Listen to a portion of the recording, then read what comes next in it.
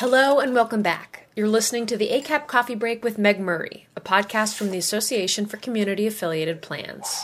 Thanks for listening. Our guest today is Eric Hunter, the CEO of Care Oregon, a founding ACAP member plan. Here's Meg. Welcome to the ACAP Coffee Break podcast. And today we have Eric Hunter, who is the CEO at Care Oregon. He is also on our ACAP board of directors and has been a longtime ACAP board member at several plans, which we'll probably hear about. So welcome, Eric. Thank you, Meg. Great to be with you. Well, one of the things we like to start off with is just what led you to healthcare? Why are we so lucky to have you on in our industry? Yeah, I'm not sure who's the lucky one, the industry or me. I think that, I don't know that I had a choice to be in healthcare, although when I went to college, it wasn't my first choice. But I grew up an Army brat. My father was serving in the Army and was an Army medic. So he worked in the hospitals the whole time I was growing up. And at the same time, my mother was a nurse working for the civil service. So she was an ER nurse in the same hospital my father worked at, which was across the street from my grade school. So every day after school, I would go across the street and hang out with my mother in the ER, my dad in the lab. And so that's sort of what I knew was the healthcare world for folks that were sort of intimately involved in it, not from an administration standpoint. And there was just, I didn't realize how much it was really ingrained in me at the time until I got further in life and started designing what my career would be. After that, though, I went to school, a math and science nerd, wanting to be a petroleum engineer. So that was my life goal. And that was in Oklahoma, right? That's why you were interested in? That was the University of Tulsa. The first time I was ever in Tulsa, Oklahoma, or Oklahoma proper, was when my parents drove me there to drop me off at school. And I thought that's what I wanted to do for a profession, be a petroleum engineer. And, it didn't take me long to realize that probably wasn't what I wanted to do for a living, but I'm sort of stubborn. So we sort of stuck with it at a time when the oil industry was not doing too well in the late 80s. And so that really positioned me to get involved in politics from an advocacy side, from a campaign side, and that ultimately led to healthcare. It's always been sort of happenstance that I got back into the business, but I think it always boils back down to wanting to make sure that folks who need care are getting it sort of in the right way. So the politics I speak of was in a gubernatorial campaign in Oklahoma with a candidate that we didn't necessarily think would win. It was a hobby of mine to be involved in politics, and Governor Walters did in fact win the election, hired me on, and I was ultimately doing appointments to boards and commissions, which had me working directly with him and his medical leads to take the advice of John Kitzhaber, who had come to Oklahoma to speak about managed care. And our governor decided, hey, we're going to do Medicaid managed care in Oklahoma. And this was 1993, 94.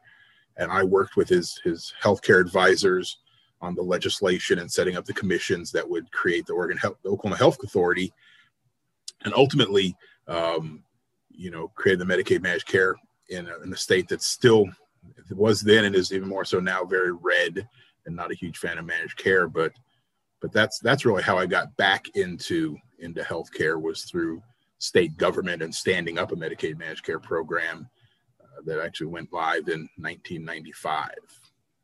So then you came full circle by ending up in Oregon. But I want to talk a little bit about your circle, because I know the first time that I met you, you were at BMC HealthNet in Boston. And so can you tell us a little bit about how you got to BMC and then to Care Oregon? Yeah, Boston Medical Center HealthNet plan was a plan that I was really high on. They still do amazing work. Prior to being there, I was with Value Options Behavioral Health. I'd been working with them for about 3 years in Illinois and then in Dallas, Texas, managing behavioral health programs, substance use disorder programs, in a really collaborative, community-based manner with them.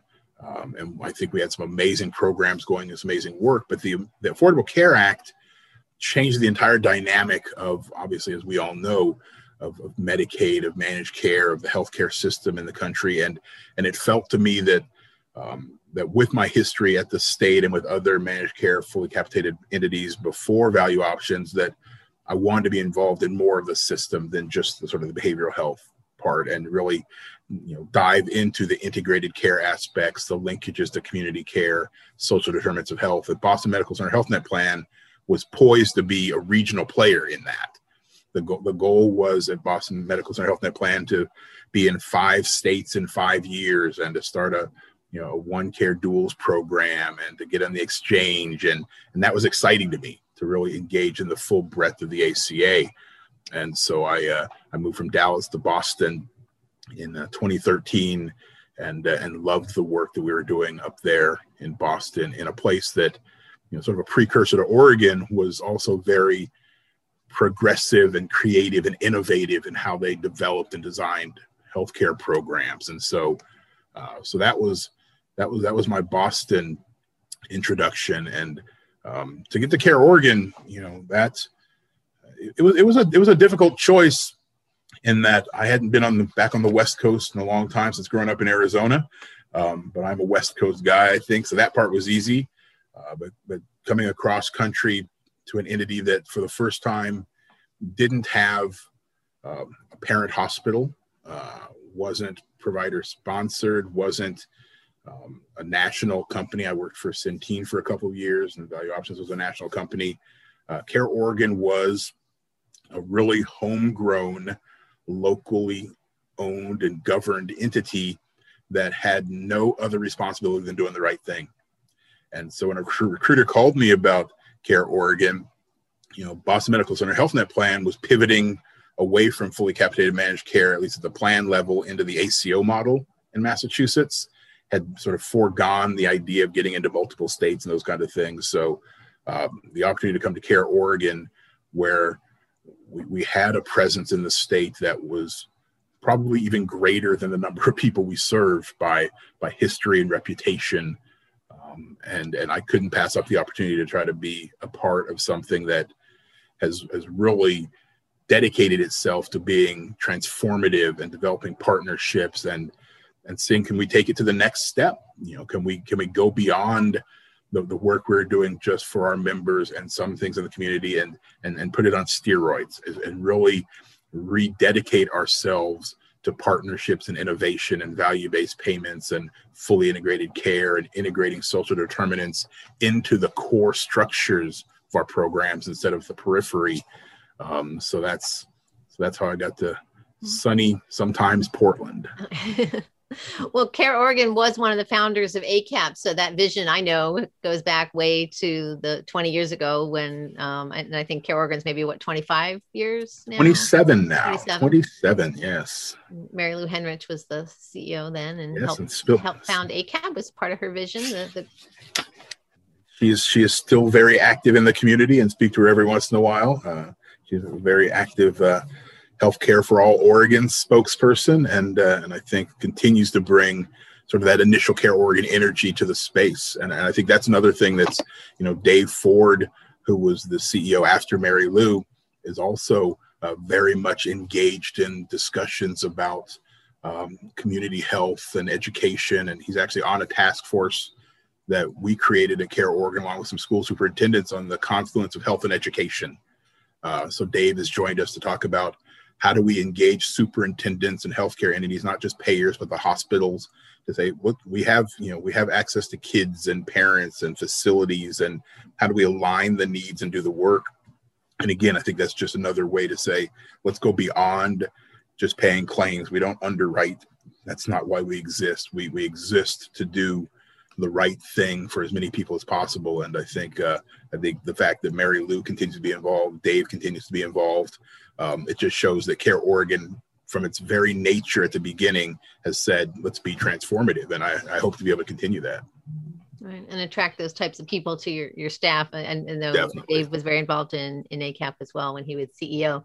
So that's actually a great turning point to COVID, because certainly all those issues you're talking about come to the fore and trying to address the COVID crisis. And I know you talked to me beforehand a little bit about some of the innovative things Care Oregon is doing with trying to get more people vaccinated. And so I thought maybe you could just tell our audience a little bit, especially about the paramedics. I thought that was fascinating how you're using them. Yeah, no, thank you. I think, Care Oregon, like a lot of payers, particularly safety nets, Medicaid payers, we're struggling to find our exact role in all of this. As everyone knows who would listen to this, that, initially the distribution of the vaccine in Oregon went to hospitals. They had the freezers, they had the distribution system, so they were driving vaccinations even for sort of their own employees and for first responders and now teachers and all that. One of the first things that we did was engage the state and others to say, look, we have to make sure we go beyond just the hospital systems, because our network is primarily a safety net network. And those folks were left out of the initial distribution because they weren't part of a hospital system. They weren't affiliated. And so we worked with the state to engage and say, no, we've got to include the safety net providers who have the capacity to become vaccine sites as well. So that was the first thing we did in saying, look, we've got to go beyond sort of the traditional brick and mortar hospital delivery system to get the vaccines to at least the frontline people who are in safety net provider systems. And so that was one of the first things we did. Then we started to pivot to, all right, now how do we get to more people that need to get vaccinated beyond sort of hospital employees and medical healthcare folks, particularly the most vulnerable and the homebound. We have a palliative care and a hospice care side of the business with a number of employees. We had to get vaccinated because they're still going into homes. And then how do we get the people that they serve vaccinated? So one of the things that our creative team in our Columbia Pacific, one of our affiliated CCO coordinated care organizations, started doing is they partnered with Columbia County, which is just northwest of Portland, and the Columbia River Fire and Rescue System to use paramedics as vaccinators, so that the paramedics would get the lists from data that the health plan and the county had to actually go into the homes of people who could not navigate the internet system to get an appointment or to leave their homes to go to a mass vac site, or even necessarily understood what was going on. And the paramedics would actually go into the homes, do a quick assessment, understand what the needs were of the patient, do the vaccination, and then sit with them for the time after the vaccination to make sure there are no adverse effects. And they were obviously trained if there were. And that program has been amazing in saying, look, we need to think outside of the box and get those folks who are traditionally missed when we do sort of basic routine work. And so our partnership with paramedics, this is an example in Columbia Pacific CCO. In our Jackson Care Connect CCO in Southern Oregon, we've been using community paramedicine for a while as well, and trying to use them as extenders of the system. So I think that's just another way we say, let's have no wrong door. Let's get everyone we can involved in getting healthcare access to everyone. So we're really proud of that program. And can it be duplicated in the Portland metro area? I don't know. It'll be a little more complicated, but we're working with our partners in the hospital systems and first responders to see, turn over every rock and do everything we can to get those same folks engaged. Another area where I know Care Oregon has been very innovative with your communities in housing. And I wonder if you could talk a little bit about the work on housing. I have a picture somewhere on our file of you with a hard hat on, and a building was starting to be built. So maybe you could tell us a little bit about that. Yeah, I think my staff would say I don't necessarily need a hard hat because I'm hard-headed enough. But that was, I think the picture you're speaking of was part of an effort of partnership we had with the major healthcare systems in the Portland metro area and an FQHC called the Central City Concern. And Central City Concern brought folks together to say, look, we need to sort of change the paradigm of being aggressive in developing not only sort of hospice and sort of immediate stay and, shelter beds, but more long-term housing, more, permanent supportive housing specifically, and transitional housing for folks that was incorporated into the healthcare delivery system. So you'd have on-site care managers and a dental clinic and pharmacy and all that. And so we contributed to sort of the seed funds of an effort that ultimately raised about $80 million to build 3 really world-class facilities across the Portland metro area that are providing over 500 residential units, FQHC clinics, behavioral health on site. And I think Care Oregon was able to not only help sort of provide some seed funding, but also then to work with Central City Concern to provide sort of base startup funding, because folks think it's easy once you build the building, then you have to run it, and it takes a while to get billings and claims in, particularly with an FQHC. So we provided support there, and we continue to work with them on a clinical basis to say, how do we design programs that will help folks transition through the systems, leading on the road to recovery for folks who have SUD or behavioral health issues, and make sure that they're incorporated into the primary care. And so we saw housing, as more than sort of the buzzword of a social determined health aspect, but said, let's work with our partners to get concrete, design something, build something, get people in there, get people served. And that's just really the start of it. I think Portland has been incredibly aggressive in trying to identify solutions to housing issues. And a number of our partners that we have a lesser role with, sometimes it's just funding, but the NAIA, a Native American group, has built, Native American supported primary housing. Portland Community Reinvestment Initiatives is focusing on repatriating African Americans from Portland neighborhoods that have been gentrified to let them come back into the neighborhoods and their families. The city and county in Portland and the metro have a number of efforts to really spur the building of low cost housing and housing to support folks. And we're trying to be a part of all those mechanisms to say, you all build the housing and we'll do what we do best and try to provide the sort of those wraparound services and coordination and partnerships to make sure folks that are there can stay there and get served while they're there. And are some of the apartments designated for Care Oregon beneficiaries, or how does that? No, not really. I think we actually go out of our way to, maybe to a fault, to say that the resources and the utilities that we work with our partners on are community benefit. They're not, because of Care Oregon's scale and scope in the Portland metro, the majority of folks that have Oregon Health Plan benefits are Care Oregon members. So 2/3 of them in the metro are Care Oregon members for acute care. All of them are Care Oregon members for behavioral health and dental and transportation.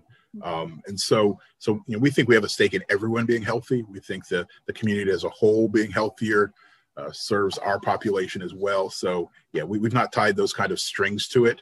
We just ask to be engaged in the dialogue, and our history in working with these partners have had no one tell us no. And so we don't have to tie direct beds, but if they want to say, hey, we'll designate these few for you, we would take it and we would fill them, but that's not been necessary. Mm-hmm. Well, I think that's a testament, as you said, to Care Oregon's broader vision of what community means and why Care Oregon's been such an asset into the state. Definitely. We're just so proud of that, that reputation. And I think that we've had, like many companies have had to think about our own mortality and, a changing landscape of partnerships and new competition. And we've explored opportunities to do things with other companies. But at the end of the day, it always came back to any of those opportunities have to be tied to supporting the Care Oregon mission, our ability to be agnostic to religion or gender or location or geography or sexual orientation, that everyone is treated the same, that everyone gets the same opportunities. And if we can find a partner that works with us and allows us to express that mission and to serve our populations, we may think about doing something in the future. But I think that's been the key to anything we do and any partnership we have, and that's gonna hold true for anything we consider in the future. Well, that's a big job for you in terms of leading Care Oregon as an organization, as well as also, kind of pushing a broader vision in your state and nationally in your role at ACAP. So I'm curious in terms of what you do to relax. Are you a reader? What books inspire you? We have a Goodreads list, our loyal listeners know, and we always like to add books to that list. So you can find that at Goodreads/ACAP. Yeah, I read a lot of far too many trade manuals. I'm sort of a wonk at it. So a lot of the links that ACAP or other sort of national trade associations send, or Modern Healthcare and Kaiser Foundation. And so I read all that stuff all the time in multiple newspapers. But I think that, as I mentioned, I got into this business through politics, frankly. And so when it comes down to it, for me, I try to expand a little bit to read into how do we get the systems and the political culture and climate so that we can do the things that we all think we know will make the systems better, and get beyond sort of partisanship and a sort of BS to actually do what's right. And so, one book I've been reading, it's called Lies Incorporated, The World of Post-Truth Politics. And it's an interesting read because it speaks to sort of the dynamics that make substantive change that much more difficult in our country now, because it was one thing in the years, even in Oklahoma, trying to sell Medicaid managed care to rural doctors. We would make an argument, we would have conversations, we would have a discussion, we may or may not agree, but the facts were the facts. That's not always true anymore. So the real challenge is, how do we get beyond that? How do we have conversations so that everyone's working from the same page, and then we can have a substantive, intelligent conversation about what the best or right solution is for any situation. And so, Lies Incorporated, Post-Truth Politics, I think really highlights some of the challenges that sort of await anything that folks want to do good or do well, if they're going to have barriers where, it's going to be back to, we all remember death panels and those kind of things. Those, while they're not true, they change the entire tenor of a conversation and can really do damage to the ability to provide for the public good. So it's not necessarily light reading, but it's informative, and it's the kind of thing that sort of triggers my brain into overdrive to say, how can we sort of do the next step in making a difference? Yeah, sounds like that's what keeps you fighting. So that's good. It is. Well, we appreciate your time, and we'll let you get back to work now that we've had our coffee. And thank you so much. Yeah, thank you for your time. Thanks for listening. You can find Eric's book recommendation and others in our Goodreads bookshelf. Find the link in the description of this podcast. Don't miss an episode. You can find and subscribe to the ACAP Coffee Break wherever you get your podcasts. And when you do, give us a shout on Twitter using the hashtag ACAP Coffee Break. We'll put you in a drawing for a Starbucks gift card. So the next time you tune in, your coffee's on us. Thanks for listening. We'll see you next time.